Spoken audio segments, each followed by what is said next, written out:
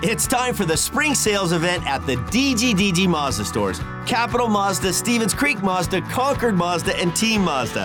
Hey, it's Shondell Grand. And right now, we've got a huge selection of brand new Mazdas with exciting spring incentives across our entire lineup. Plus, you can buy your new Mazda completely online with our exclusive no-brainer checkout. Don't miss the spring sales event at the DGDG Mazda stores in San Jose, Concord, and Vallejo. We're getting you ready for the game on The Build-Up with news from around the league, interviews, highlights, and more. Here's your host, Ted Ramey.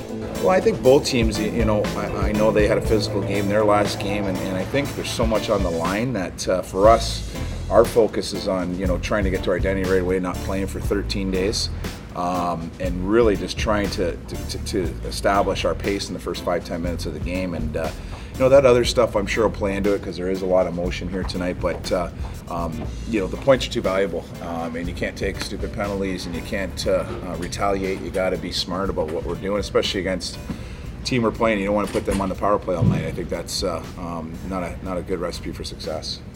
All right, that is head coach Bob Boughner bringing us in here on the build-up as we get ready for tonight's game against Edmonton. We are obviously looking at this as a big game for the San Jose Sharks. First and foremost, you want to pick up where you left off. The Sharks had a good road trip. They got 4 points by going back east against 4 really good teams and were able to get 500 in terms of points. Now, it was 1 win and a couple of overtime losses, but you were in all of those games and there was a chance you were going to walk out of that entire trip with 0 points. So while you think I might be being too kind, I think it was a good way for the Sharks to be, just playing to their level. I think overall is that they were able to hang with some of the best teams in the East, A, and B, they were able to get 4 points out of the trip. Now the question is, are the Sharks going to be able to come and pick back up where they left off? That is the big question that I have going into tonight's game.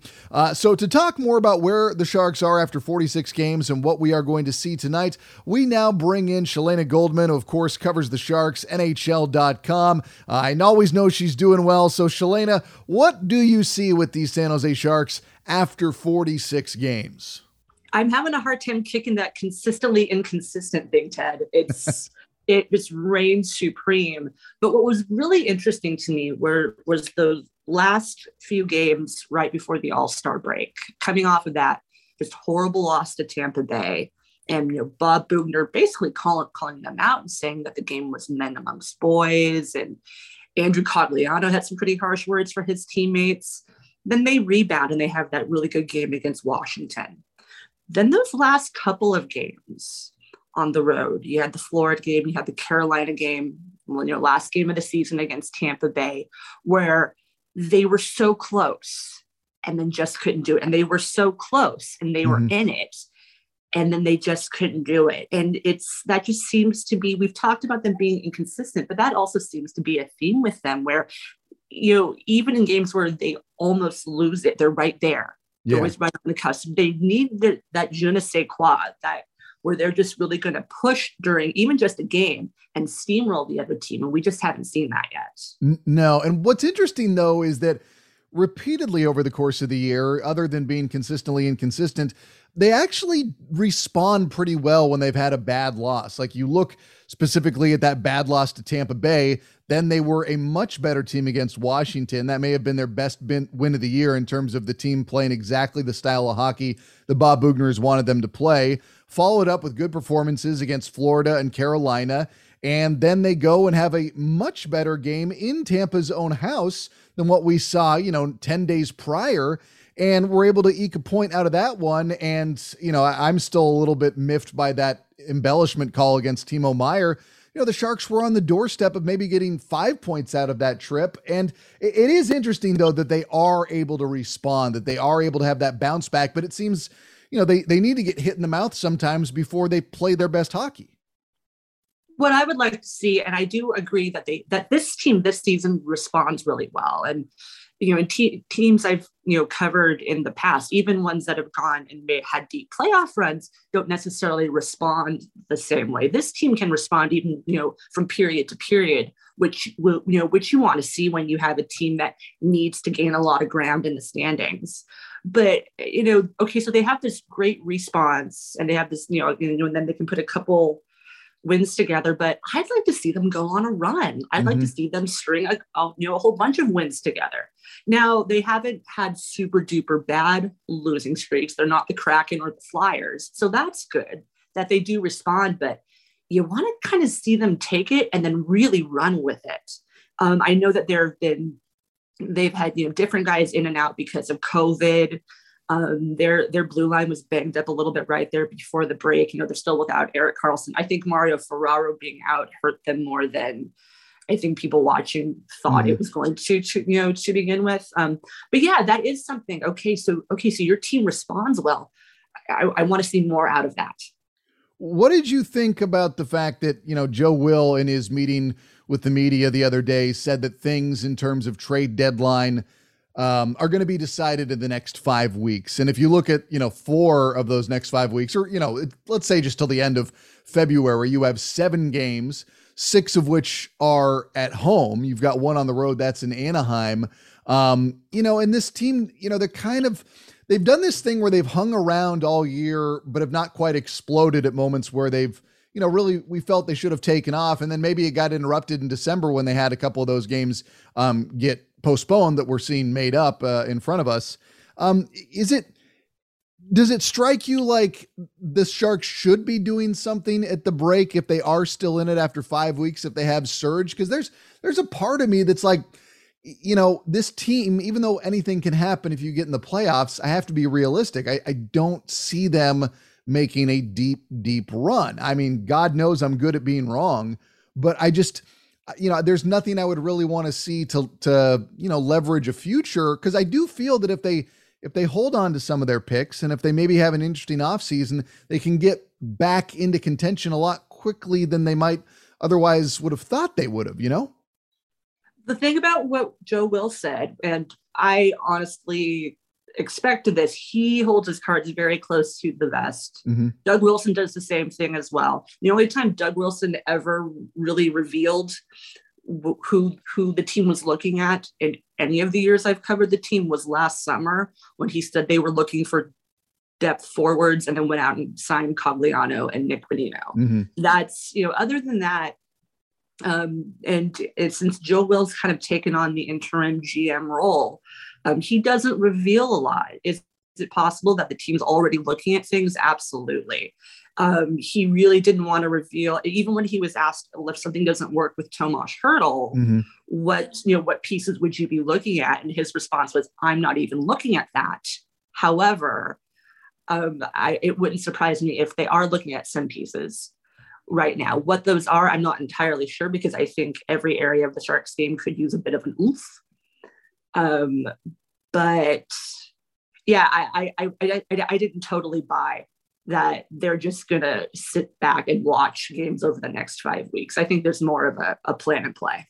It'll be interesting to see what happens here, because if the Sharks do have that run that we've kind of all been waiting for them to do, you will start wondering what they could turn into. And then, seeing when Erik Karlsson gets back, and, you've had a good goalie situation all year, which is in stark contrast. And, there is a part of me that does like entertaining what they could be, but at the same time, I have that realistic voice saying it's probably not going to happen this year anyway, unless these are moves that set them up for longer term success. And, it was interesting to also hear Will talk about the fact that they're not really even entertaining, like you alluded to, the reality where they rebuild if they can't sign Tomas Hertl. And, even though he didn't say they were at the point of specific contract talks, he did seem to kind of err towards more of the positivity with Hertl. What I got out of what Will had to say is that they've been talking a lot, and that the team does in fact want Hertl to stay, which is a stark difference from a few years back when Joe Pavelski's contract was almost up and you didn't hear anything. It's very, very different this time around. Will didn't get into the specifics, but whether it's either money or if it's years. But there's some type of a sticking point there that they haven't reached, agreement on. I've gotten the impression, but from things that Hertl has said, that he wants to stay, but he's not going to do it if it's not on the terms that he likes. And so I think they're still trying to hammer all of those things out. Curtis Pashelka asked, if he was the one who asked, if Hertl gets traded, what pieces are you looking at, and would this be considered a rebuild? I think if he goes, that does put the team into a rebuild type of thing. Even though they already have all these young pieces coming in, there's still so much of a veteran presence right now that you couldn't necessarily say, oh no, this team's rebuilding from the ground up. Even if you have a Couture and a Burns still on the team, if Tomas Hertl goes somewhere else, it's a different team. Oh, most definitely. I mean, I know he's not the MVP right now because people point to Timo Meier, but the thing with Hertl is that when he's healthy, the consistency has been there year in, year out. I mean, even though it wasn't really broached, I mean, do you think a team could make an offer that the Sharks would entertain for Hertl? Do I think a team would make an offer? Absolutely. Would the Sharks go for it, especially after what Will said for how hard they're trying to sign him? That I'm not quite as clear about. It really does seem like they're holding off entertaining any offers for him and really trying to sign him. What do you make of the Sharks going into this game tonight against Edmonton, especially considering how well relatively they were playing in those, they had to go in very tough environments, 4 games, the hardest, scheduling stretch of road games of the year. I think that's pretty fair assessment. Yeah. And even though they only walked away with 1 win, they still got 4 points. Do we expect them to kind of pick up where they left off? I actually think that the break for them came at a very interesting time. At a time coming out of a stretch where you had guys in and out with COVID, and the defense being a little banged up.